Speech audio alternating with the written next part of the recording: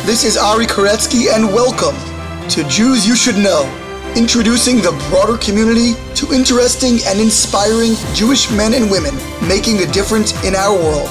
Some are already famous, some not yet so, but each is a Jew you should know. We are here with Jay Feinberg, founder of Gift of Life, and fascinating person.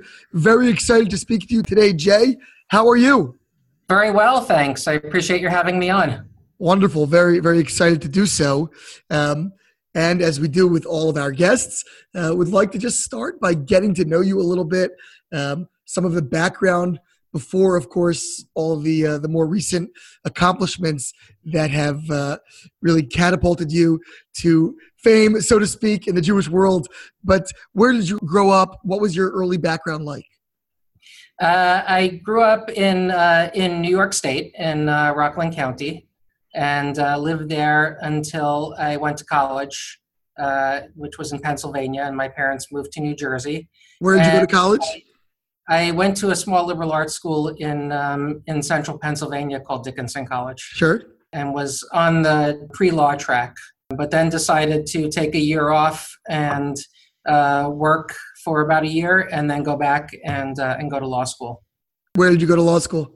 So I actually didn't, and that's part of the story. Although I was accepted to law school and just getting ready to go, but then life took a different path. Wow. Now, did you grow up in a very Jewishly connected home? What was kind of your Jewish background?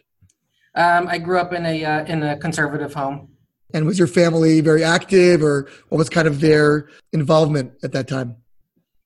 They were active in our local synagogue at the Orangetown Jewish Center, which was right near where we lived.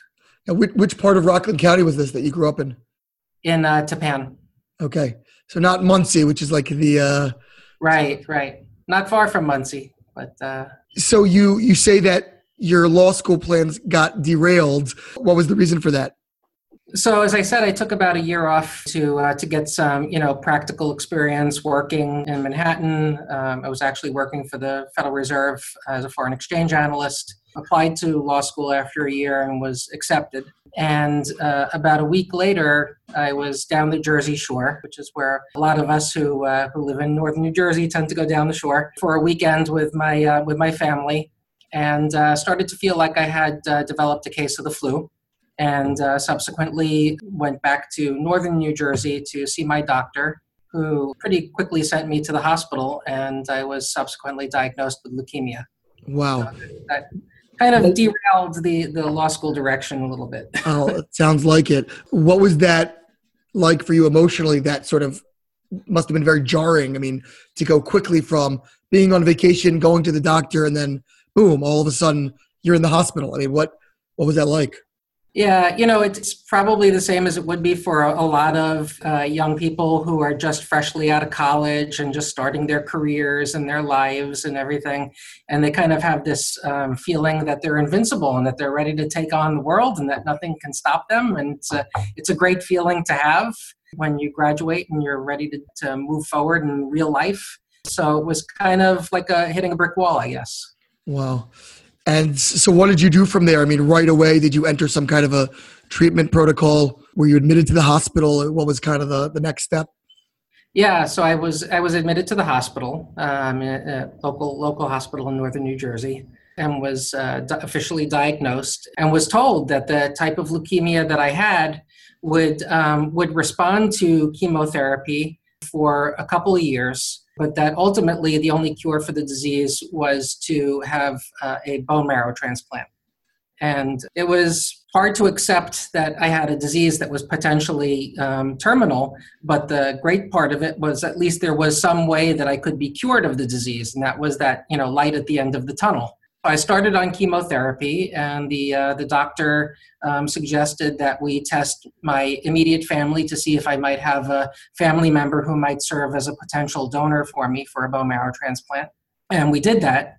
I have two brothers. The closest possibility would be a sibling. There's a 1 in 4 chance that you'd match a sibling. And while they matched each other perfectly, they didn't match me at all. Wow. So we subsequently, if you don't have a relative who's a match, next step would be to look for unrelated donors who might be a potential match. And we did that. And that's where really the interesting part of this comes about with respect to what the chances are of finding a total stranger who could serve as a potential donor. Now, before we just get into that, could you just kind of share with our listeners, maybe in particular those who are not medically inclined or educated, what exactly is a bone marrow transplant? What does bone marrow do? What is it exactly? Yep. So the bone marrow, which is found in the hollow cavities of the body's large bones, is sort of like a honeycombed area, and it's where the marrow resides. And the marrow is responsible for producing the various components of your blood and your immune system. So your white blood cells, which fight infection, your red blood cells, which provide oxygen, and your platelets, which perform clotting, obviously are very important for survival. And you need healthy bone marrow in order to produce those cells. So when something goes wrong with the marrow, when you develop a form of blood cancer, which in my case was a type of leukemia, and there are many different types, treatment is typically chemotherapy. Now, these days, there are some other treatments that are available, but at that time, pretty much just chemotherapy. And unfortunately, while the chemotherapy can induce a remission, many times it doesn't offer a cure.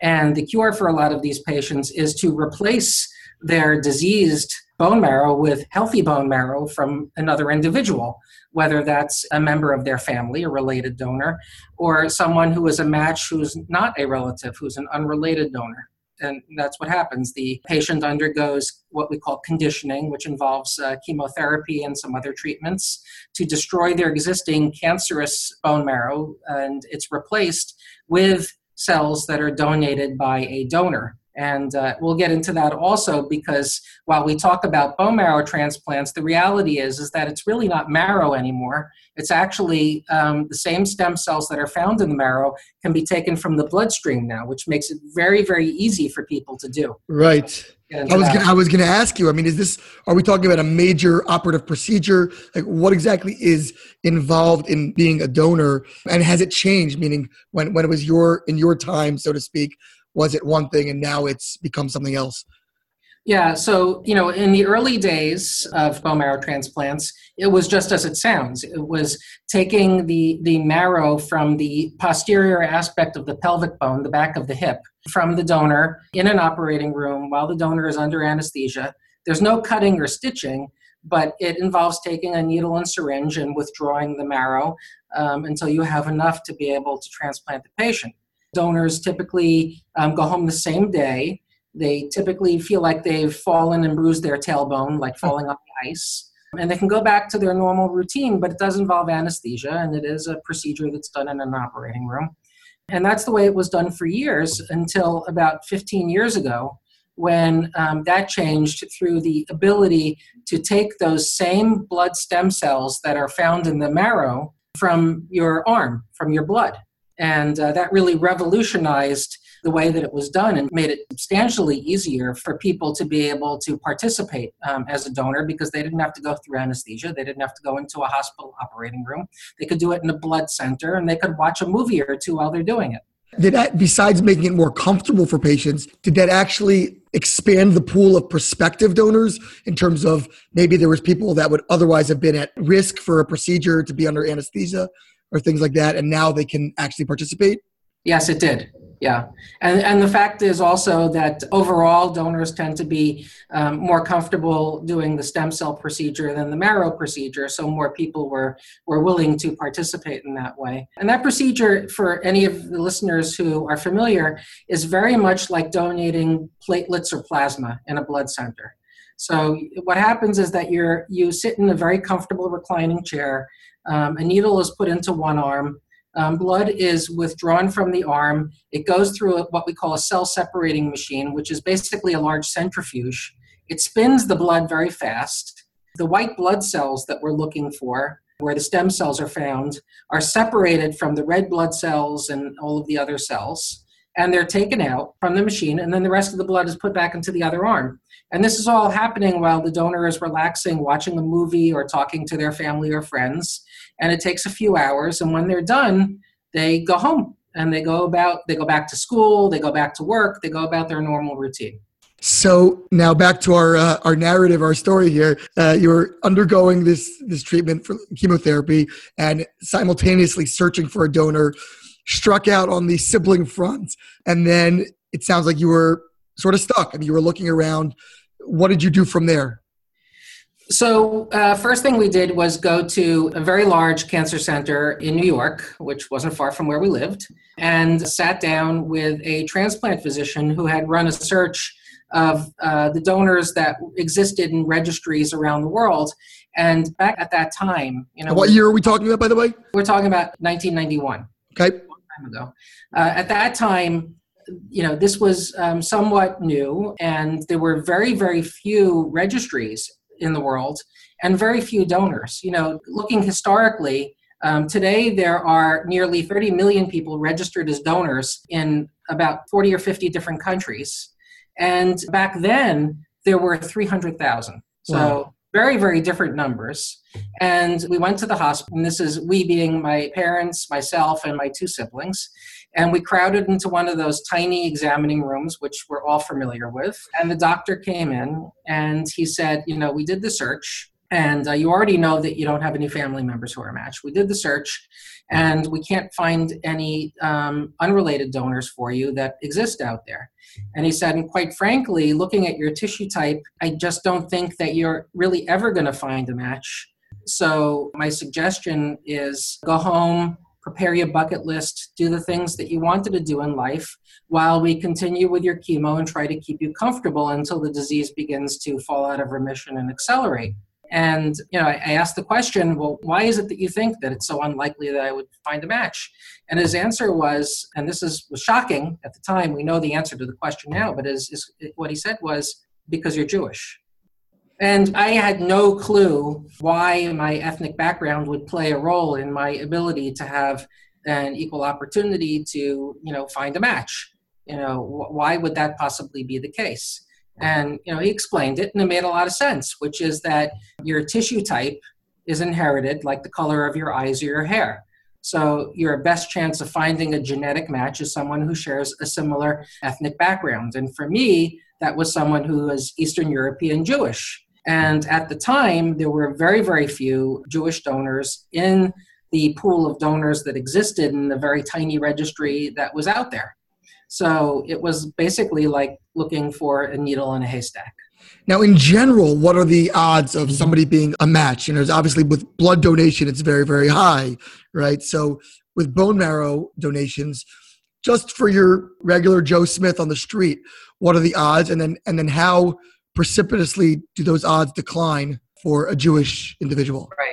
So, it's changed dramatically over the years. At that time, the doctor cited the number less than 5% for me at that time when I was searching. The registry was not diverse, and there were very few, if any, Jewish people in the registry to begin with. So obviously that number will change as more people are added. And I'll sort of fast forward and then go back again. So by comparison today, because of all of the recruitment that has taken place, that number is upwards of 75%. Wow. From 5%. And honestly, other groups have similar experiences.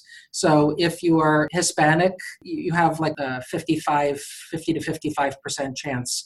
If you're Black, you have less than that. If you're Asian, even less than that. Is that because there are fewer members of said population registered? Correct. But if they would get more people involved, Right. then they would also... Exactly. It has to do with diversifying the registry among various ethnicities. So, going back to my story, I think the biggest asset that I had while sitting in that tiny little examining room was something that I think can only be appreciated in the Jewish community. And it's very, very scientific. It's something that I've coined the phrase, the Jewish mother effect. So my Jewish mother was in the room. And like any Jewish mother, she wasn't going to see her son die and was going to do whatever it took to find that elusive donor. So for her, it made perfect sense. The doctor knew a lot about leukemia and a lot about tissue typing and transplants, but he had no idea about running donor drives and getting more people into the registry, and how forthcoming and willing the Jewish community is to help save a life. Pikuach nefesh. And leaving the hospital that day, that was precisely the goal. So we went home to my parents' house in New Jersey and sat down in the dining room and had our very first brainstorming session just among family and close friends, and decided that we were going to take this proactive step. And if there weren't enough Jewish people in the registry, we were going to change that. I mean, that's a massive task. How do you start such a thing? You just, start putting up flyers around the neighborhood. This is before social media, I might add, before Yes. really the internet in a sort of commercial sense. So how do you start that process? So it is exactly what you said. It's very, very grassroots. So without the benefit of social media and the internet and everything else, it really, truly was word of mouth, having people go out in the community and put up post flyers in restaurants and bakeries, and going to Federation and asking them to send out mailings into the synagogues, and really very much boots on the ground, grassroots efforts. And it really all started, at that time we were living in West Orange, New Jersey, and it really started precisely that way. That's exactly what we did. And our first drive was at a synagogue right across the street from our house. And we were not surprised, because we knew that in the Jewish community, people come out to help members of the community. But we were truly shocked when we came out to the drive that day and we saw that the line extended out the doors of the synagogue, down the sidewalk, into the street, and there were West Orange police cars there doing crowd control. Oh my goodness. So that was truly remarkable and inspiring, and speaks a lot of the Jewish community. So I guess from there, it just kind of took on a life of its own, or did you have to really manage every and I will drive? say one thing is that, today I think a lot of people are familiar with doing a cheek swab. Yep. But back then it was a blood sample. We had phlebotomists at the drives, and people were rolling up their sleeves and having blood taken. It was, not as easy as just putting a cotton swab in your mouth. Right. And yes, it really did spread very quickly. I think in a lot of respects, because it was so new and grassroots, the media, was very interested in covering it. And we were one of really the first, at that time to do such a thing. So it was covered in the local media, very quickly got picked up by the Jewish Telegraphic Agency and by lots of newspapers, and it was on TV. And before we knew it, we were getting calls from Jewish communities all over the Northeast, and then all over the country, and then started getting calls from literally from all over the world, from Jewish communities in Canada, from Israel, from Australia, from everywhere. It just grew very, very rapidly. It kind of just exploded. And each community asking how they could host a drive. Yes. How does it work? Is there like a single database somewhere, some master list in some server somewhere in back office? Or, is it your own registry? Like, how does that work? So back then, that didn't necessarily exist. So for a coordinator or a physician at a transplant hospital to search for an unrelated donor for a patient, they had to send faxes to different registries. The registries would search internally on their own, just, very, very simplistic local databases, and then fax back the results to the coordinator. And the coordinator would look and see if there were matches, and then fax back to them and say, we're interested in this donor or that donor, and then wait, and then for the fax. And they had to do this for all the registries. Crazy. So that has long since changed. So today, all of the registries in different countries, like Gift of Life that are out there, all collaborate in one global registry. And that global registry, transplant coordinators have the ability to go online, securely log in with a username and password, run a search for a patient, click submit, and within about 2 seconds, have all of the results from all of the registries all combined, aggregated into one report, and can take action that way. So who manages this global database? Is there like a central authority? Yeah, it's called the World Marrow Donor Association, and they run the international registry. And they're actually located in the Netherlands at Leiden University Medical Center, and they run it for all the registries. Wow. How many registries are there out there that you know of? So I believe there's somewhere in the order of about 60, 65 registries globally. We all recruit donors and manage donors in the countries where we're located, which is the most effective way to do it. Do you know where Gift of Life sort of ranks in the number of donors? Yeah, so we're considered a mid-size registry. We're not small and we're not super large. We're just closing in on 300,000 donors. We'll be at about close to 350,000 by the end of the year. There are some registries, only a handful, that have several million donors, and then many, many more that are our size, and then some that are very, very small that haven't really grown yet. So now going back to your story, you started doing these drives. Did that yield any immediate results? Like what was that process? So we actually ran these drives because of volunteers calling from, all over the country and all over the world wanting to run drives. We ran these drives for about 4 years. And during that time, we were very, very happy to hear that we were finding matches and making transplants happen for lots of other patients in similar circumstances, which was really an awesome thing. Unfortunately, I didn't have a match, but we continued until about 4 years. This was in early 1995, at which point what the doctor said started to happen, and that was that the chemotherapy stopped working and the disease started to accelerate and I was getting sicker. So we had run a drive in Israel and we had found a donor who was not a perfect match, who was actually a multiple mismatch. And the doctors gave me the choice, either do nothing or just give it a shot with that donor and just hope for the best. It wasn't great odds, but maybe better than doing nothing. What would be the downside? Would be rejection or just it wouldn't work at all? Like what was the... Yeah, it's a type of rejection. In solid organ transplants, it's called rejection. With bone marrow transplants, it's actually called graft versus host disease, which is the opposite of rejection. Instead of the host fighting the graft, it's the graft or the donor cells fighting the host. So that's the risk. And we started to prepare for a transplant with this individual. And then a young man from Chicago, his name is Benji Merzel, who I've remained very close friends with ever since, called my folks and said, I want to run one last drive for Jay. And really the way this all came about was that a drive that took place for me in Canada had found a match for a Jewish young man in Toronto, a college student, and his friends wanted to pay it forward. So, Benji wanted to pay it forward and he wanted to see if he could find a donor from this last drive. And we said, absolutely. It may not help me, but, there's other patients out there and maybe it'll help somebody else. So in the meantime, we started down the track of the donor who was the multiple mismatch, and he went ahead to organize this drive, which was not in Chicago. It was actually in Milwaukee at the Wisconsin Institute of Torah Study, WITS, and started to prepare for that. His mother was a phlebotomist, so she was going to draw the blood, and he was going to bring some friends from the neighborhood in Chicago, and they were going to drive the hour to Milwaukee and run the drive. So that morning, and Becky, my donor, probably could tell this better, but that morning, young lady by the name of Chani was supposed to go, but she was not able to. So her sister by the name of Becky went along to help, hand out flyers and encourage people to get tested and tell them what it was all about. We need volunteers at these drives. That's what they're all about. We can't do them without volunteers. So, this group drove to WITS in Milwaukee, ran the drive.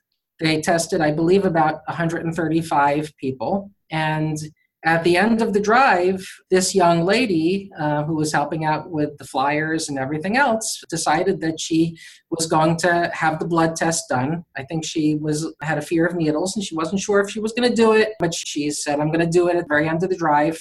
And you can probably guess by now where I'm going with the story, right? About 2 weeks later, we got the test results from the drive. And the test results were in rows on a fax. And the very last row, they were all by ID number. The very last barcode ID number in the last row on the report was my perfect match. And unbelievable. That's a young lady by the name of Becky Fabisoff, who I understand you know. Yes. Becky Keller, that's her married name. Yes. No. So, the story that we always tell people, that I always tell people whenever I speak, is that it's so important that people understand that it only takes one person to save a life, and it could be any one of us. She decided at the very end, as they were closing up shop at WITS, that she wanted to do it, and If she didn't do that, I wouldn't be here today. Incredible. So how quickly did it go from there? And did you immediately reach out? Was the procedure done right away? Was it a no-brainer that she was going to acquiesce and do this? Like, what was the next step? So, obviously I wasn't privy to the conversations that I'm sure Becky had with her family and everybody. But as I understand, and just knowing Becky over the years, I don't think there was any question that she was committed to doing this. She's just a very, very caring individual. And thankfully, many people who go through, the process of swabbing, or at that time doing the blood test, are caring, compassionate people. That's why they do it, because that's the kind of person that they are. So she went ahead, and at that time, they weren't doing the stem cells.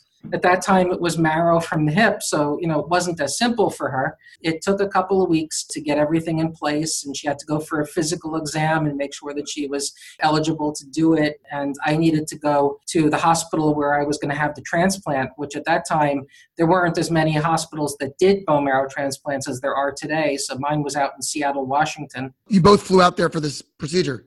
So actually, I flew out there for the procedure, but she donated locally in Chicago. Okay.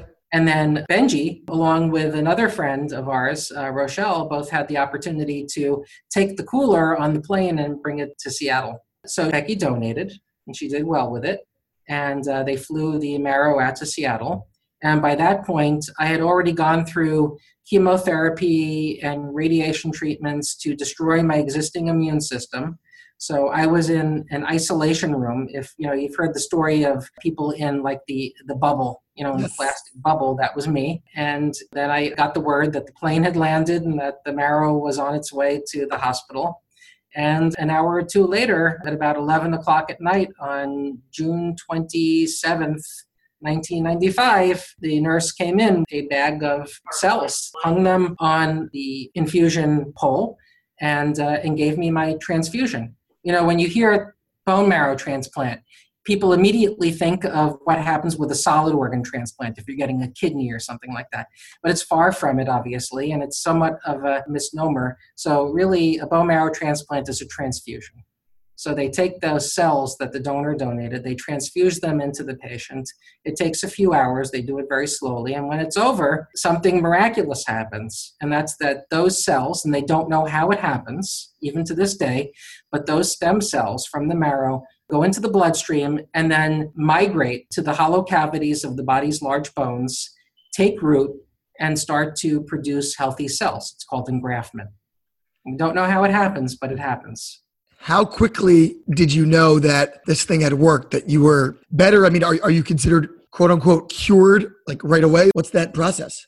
So it takes a couple of weeks before the donor's cells engraft and start to produce enough healthy blood cells for you to be considered safe enough to leave the isolation room, that bubble, and then leave the hospital. So that took a few weeks.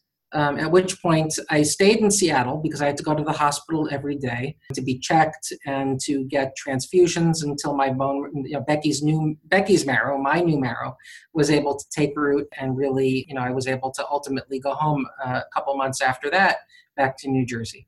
And was it smooth sailing from there? Was it just the leukemia was gone?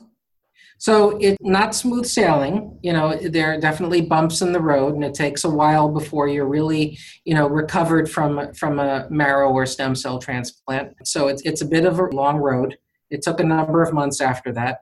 I would say after a year, I was really back to myself and able to go about daily life and feel confident that I wouldn't get an infection or something like that. And what was interesting was that literally after that 1 year of recovery, the phone rang one day at home, and it was the dean of the law school in New Jersey saying, "We've held your seat all these years. Are you coming back now?"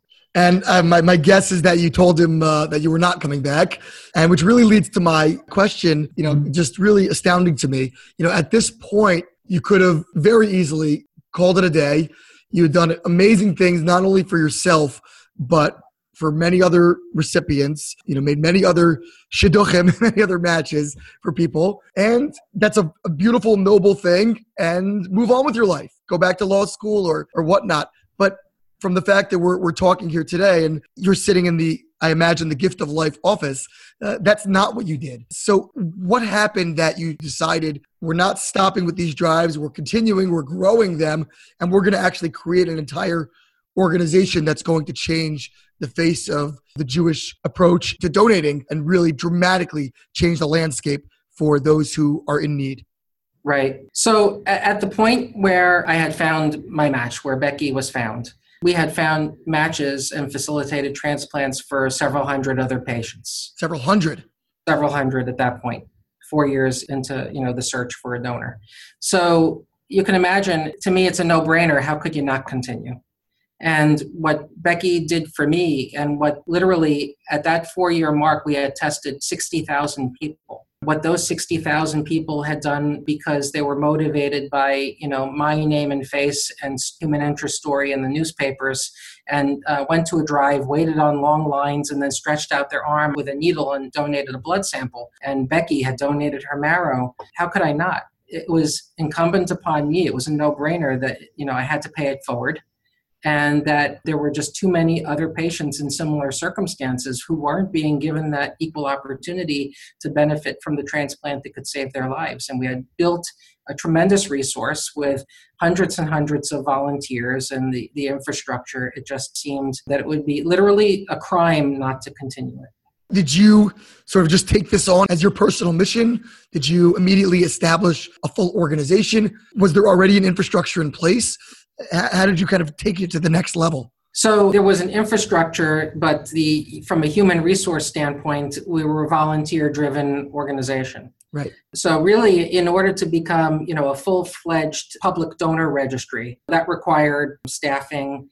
And we were in donated office space during that 4-year period. A local builder had seen, one of the stories and said, you can't possibly be doing this out of your parents' dining room. We're going to give you office space. Wow. So, we had operated out of there for 4 years, and there was furniture donated and office equipment donated. And, that was basically what we had. But in terms of running basically what is considered from a regulatory standpoint, a tissue bank, we had to put formal structure in place. So it took about a year, and then eventually we built the initial IT systems, started to hire staff, and started to grow the organization and run more drives for other patients out there. A lot of our drives were very much patient-focused in the early days, and then started to grow to other programs that I'll share with you.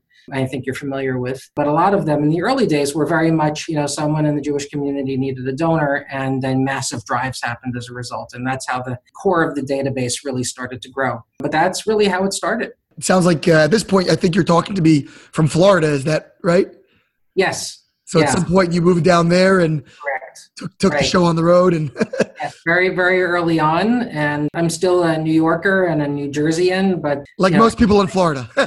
After my transplant, I just couldn't tolerate the freezing cold weather and everything. So done very nicely in South Florida. But, we do drives all over the country. And, obviously with the benefit of now having, the internet and, all of these kinds of resources like you and I talking over video conference call, it's all very doable to make that happen. Yeah, as we're talking on this video, for those listeners who can't see, there are beautiful palm trees in the background, essentially taunting me with each blow in the wind. You're welcome to come anytime. We'll promise good weather. That I would love to be down there. So Jay, what have you done? What are some of the programs you've instituted? Bring us current. What's the organization like today? How many people are working there? How many drives are you doing? How do you get out the word? And so forth. So fast forward today, we're close to 300,000 donors in the registry. In our headquarters in Boca Raton, Florida, we're about 45 employees, a dozen more in other places in New York, New Jersey area, in Boston, in Washington, D.C. area, Maryland, in Los Angeles, and we actually have a team in Israel, both our IT staff and we have recruitment staff in Israel, because we swab all of the birthright participants. And we also do swabbing with an organization called Kedma in Israel that has interns that go to yeshivas and seminaries to swab as well. But here in the United States, we have what we call our Campus Ambassador Program, which enables us through the efforts of about 130 interns on 80 different college campuses across the country are representing Gift of Life as recruiters and ambassadors to grow the registry. We also have a high school program that is growing, where we go to high schools and encourage the seniors to swab and join the registry. We're really growing the registry very rapidly. And nowadays, like you mentioned, it's not a blood donation of any sort or sampling. It's really as simple as a swab in the cheek and stick in an envelope. Is that correct? Exactly. Makes it much easier to run a drive. You don't need phlebotomists there and to do it. And people don't have to have a needle in the arm. So swab is very, very simple. And actually today, you don't even need to fill out a form at the drives anymore. Historically it was a form where you fill out your personal identifying information and then fill out a health history questionnaire. So today you actually just use an app on your phone. So when people are at the drives, they fill it out on the app on the phone. They do their swab and they're done. The nice thing about that is that when they're called as a match, they'll get a notification from us, a push notification on the app saying you're a match and be in touch. And ultimately, our goal is that that's the way that donors will be managed through that whole process of being called as a match and donating is really through technology the Generation Z, or the I generation, is accustomed to. How have you been able to fund this massive organization? We were talking about 45 employees in one location and hundreds of volunteers, and obviously the materials for the drives. I mean, this is a major enterprise. How is that developed?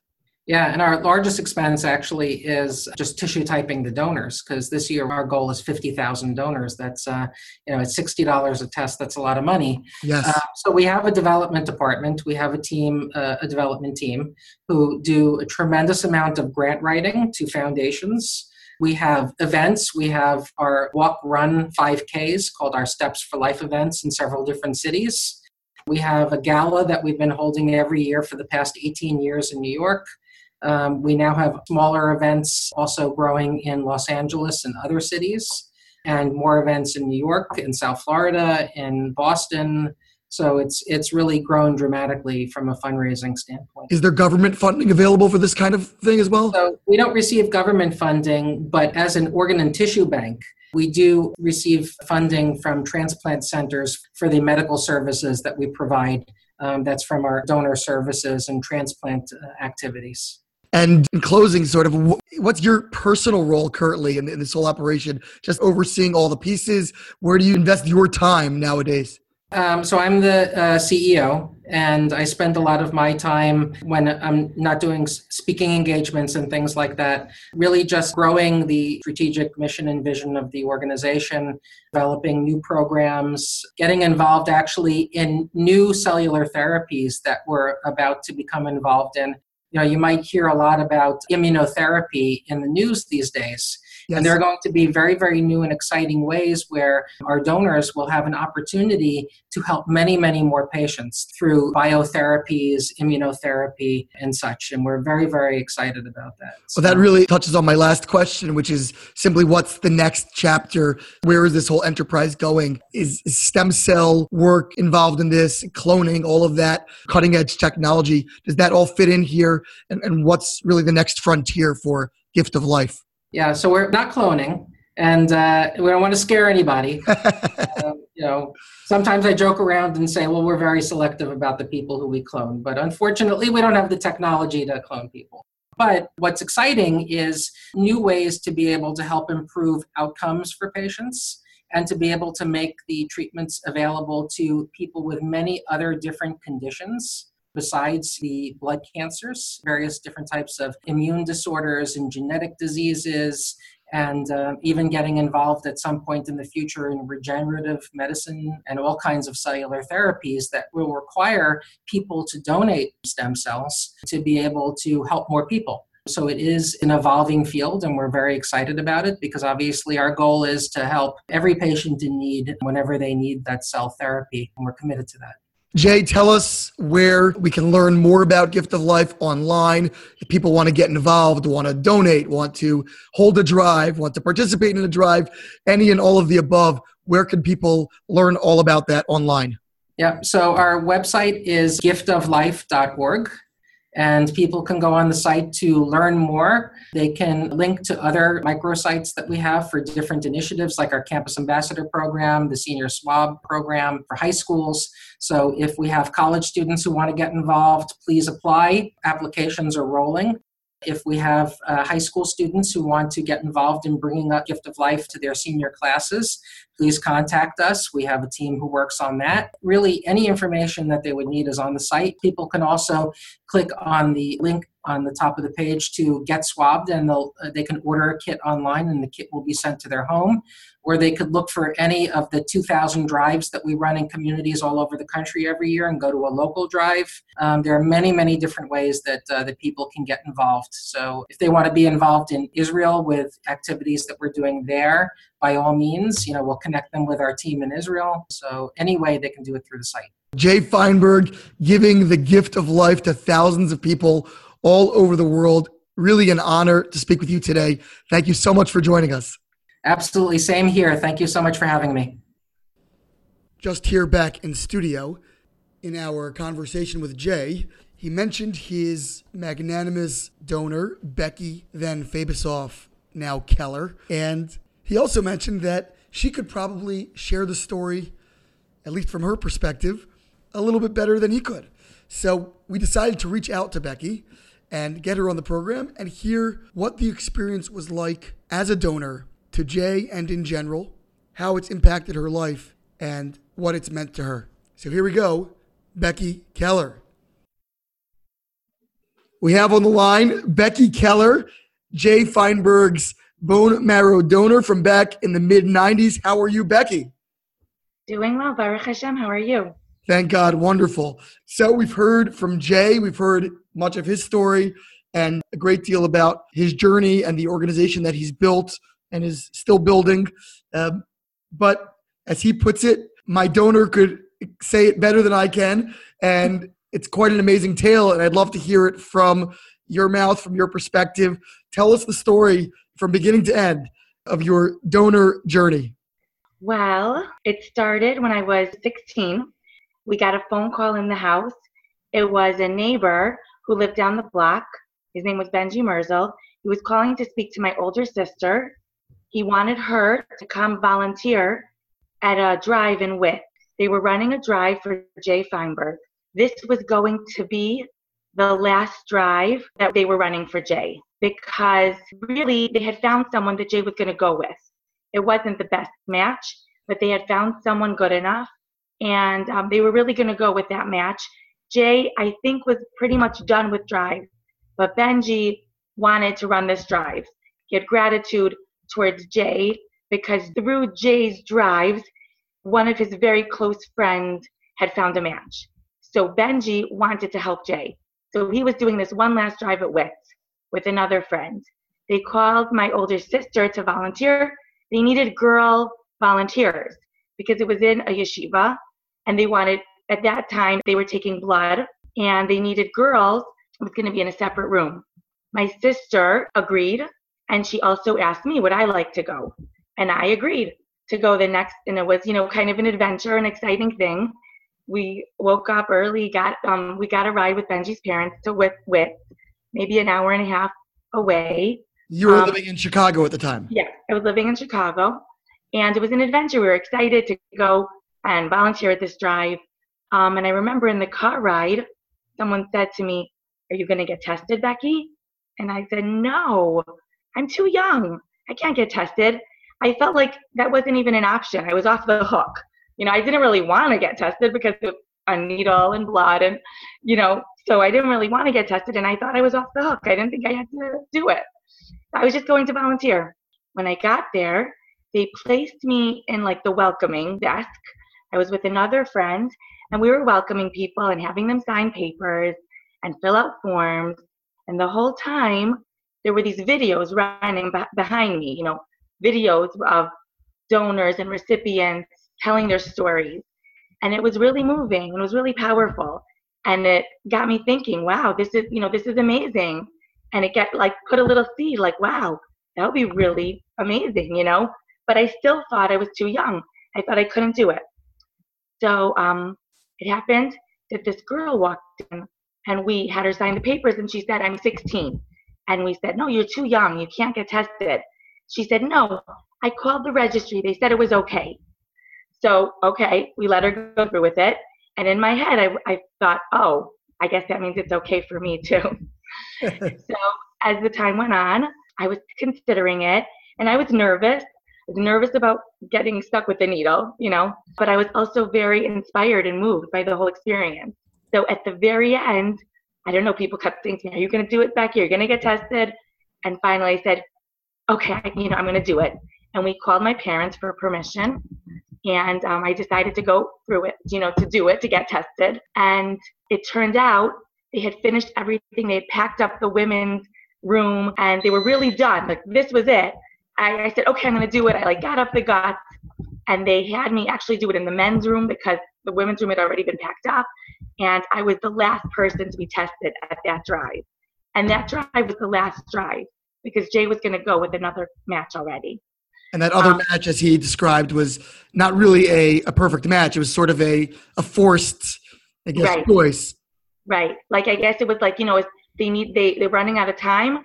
They needed something, and this was like the best option that they had. And I can remember watching that tube of blood go into the styrofoam case that held all the tubes. And, I thought, wow, I was excited that I had done it, but I never thought anything would come of it. I never thought I would be the match for Jay Feinberg. It was just, I don't know, it was exciting the whole experience was exciting, but it never occurred to me that I would actually be a match for him.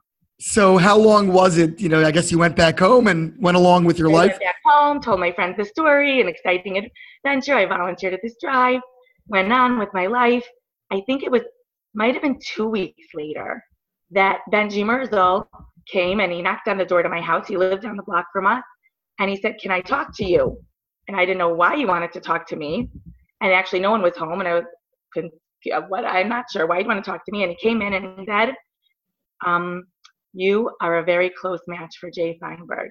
And would you be willing to go to do further testing? And I felt like I had won the lottery. Really? I couldn't believe it. I felt so excited. I was, just excited. And I said, of course I'll do it right away. Like, for sure, of course I will. And he said, okay, just slow down. You need to go further testing. We need to take this slowly. And because I was 16, really underage, some more things had to fall into place in order to actually go through with it. And your parents, of course, it sounds like didn't even know when you first found out. Yeah, so I found out before anyone even knew. No one was there. Benji came in and told me, and I can't remember exactly what happened when my parents came home. I don't remember what happened after that exactly. But it was extremely exciting. I really felt like I had won the lottery because 50,000 people had been tested for Jay Feinberg. And it was amazing to be the match. So there was no hesitation, no trepidation? Right away, I felt of course I'll do it. As the time went on and as I went through further testing and it came closer, I was scared. I was nervous and I felt really afraid to do it. But there wasn't a question in my mind. Of course I would do it. Of course I would go through it. I remember feeling like I wish someone else could do it for me. I wish my mother could do it for me, But I was the one. I had to do it, And it wasn't a question. Of course I would do it.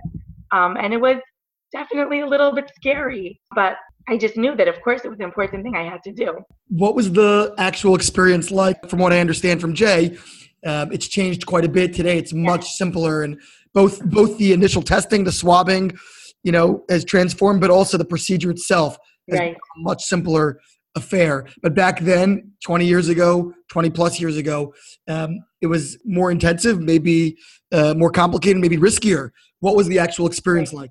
Well, I had to come, early to the hospital. I don't remember exactly, all the pre-op I had to do. It was more serious. It was an overnight stay in the hospital.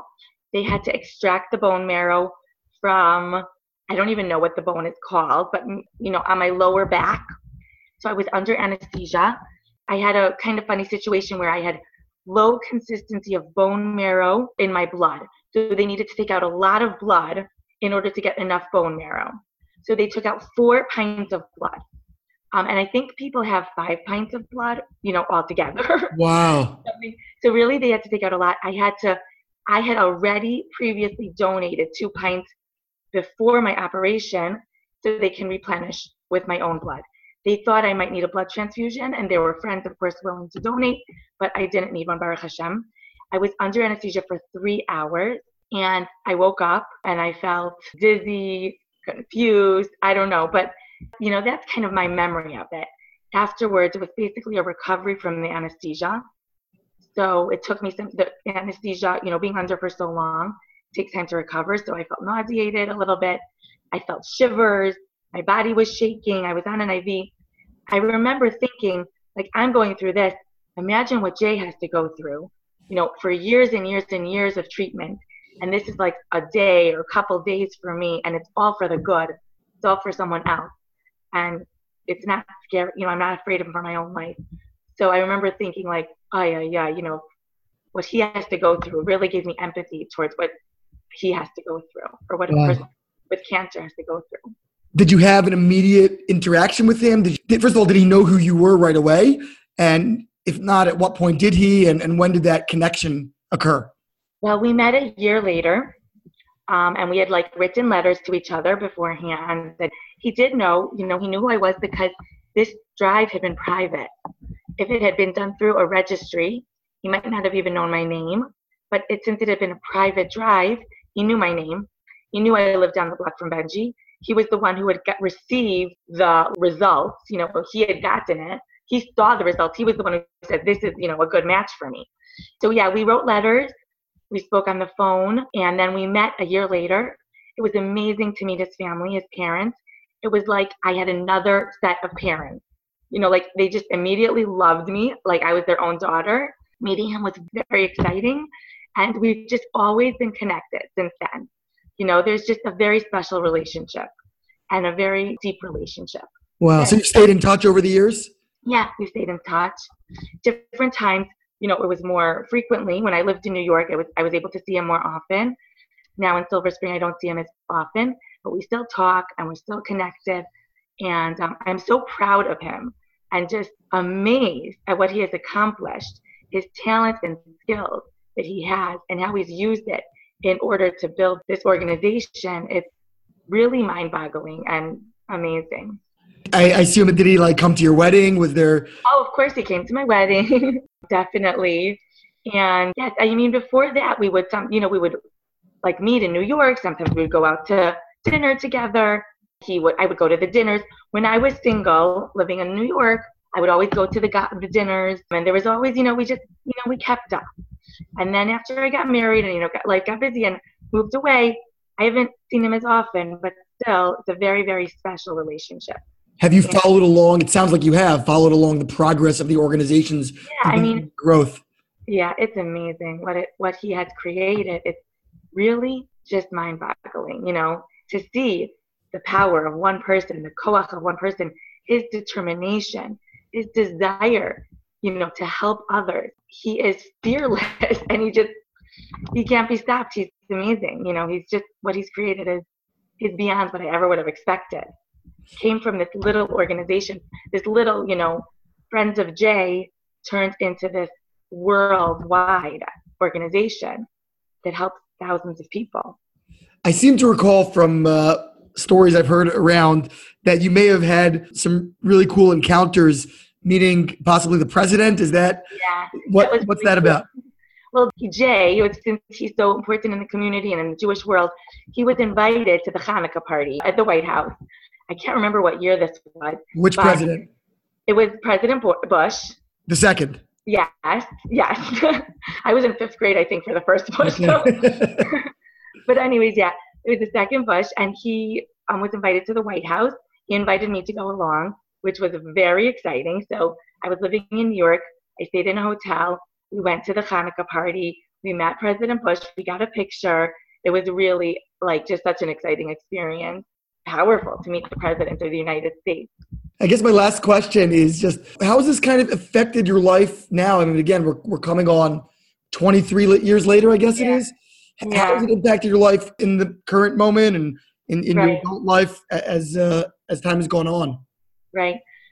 Well, I guess the lesson is always the same, from the time I was 16 until now. It's this feeling of the power of one person the power of one action, and that we don't see. I happen to be able to see how getting tested led to this amazing thing. Jay's life, Jay being able to survive cancer and then creating this organization and helping thousands of people. So it was like the curtain was like lifted for me, and I saw how like the action I did had this large effect on the world. But the truth is that every act of kindness we do has that kind of effect. We don't always see, how it affects the world, but it always does. And so I think that's a very important lesson. The power of one person, the power of one action, and that our actions really affect the world in a great way. We don't always see it, but we have to know that it does. What a powerful and beautiful message. A wonderful way to close. Thank you so much, Becky, for joining us and for sharing of your personal history and your passion with us. Thank you for having me.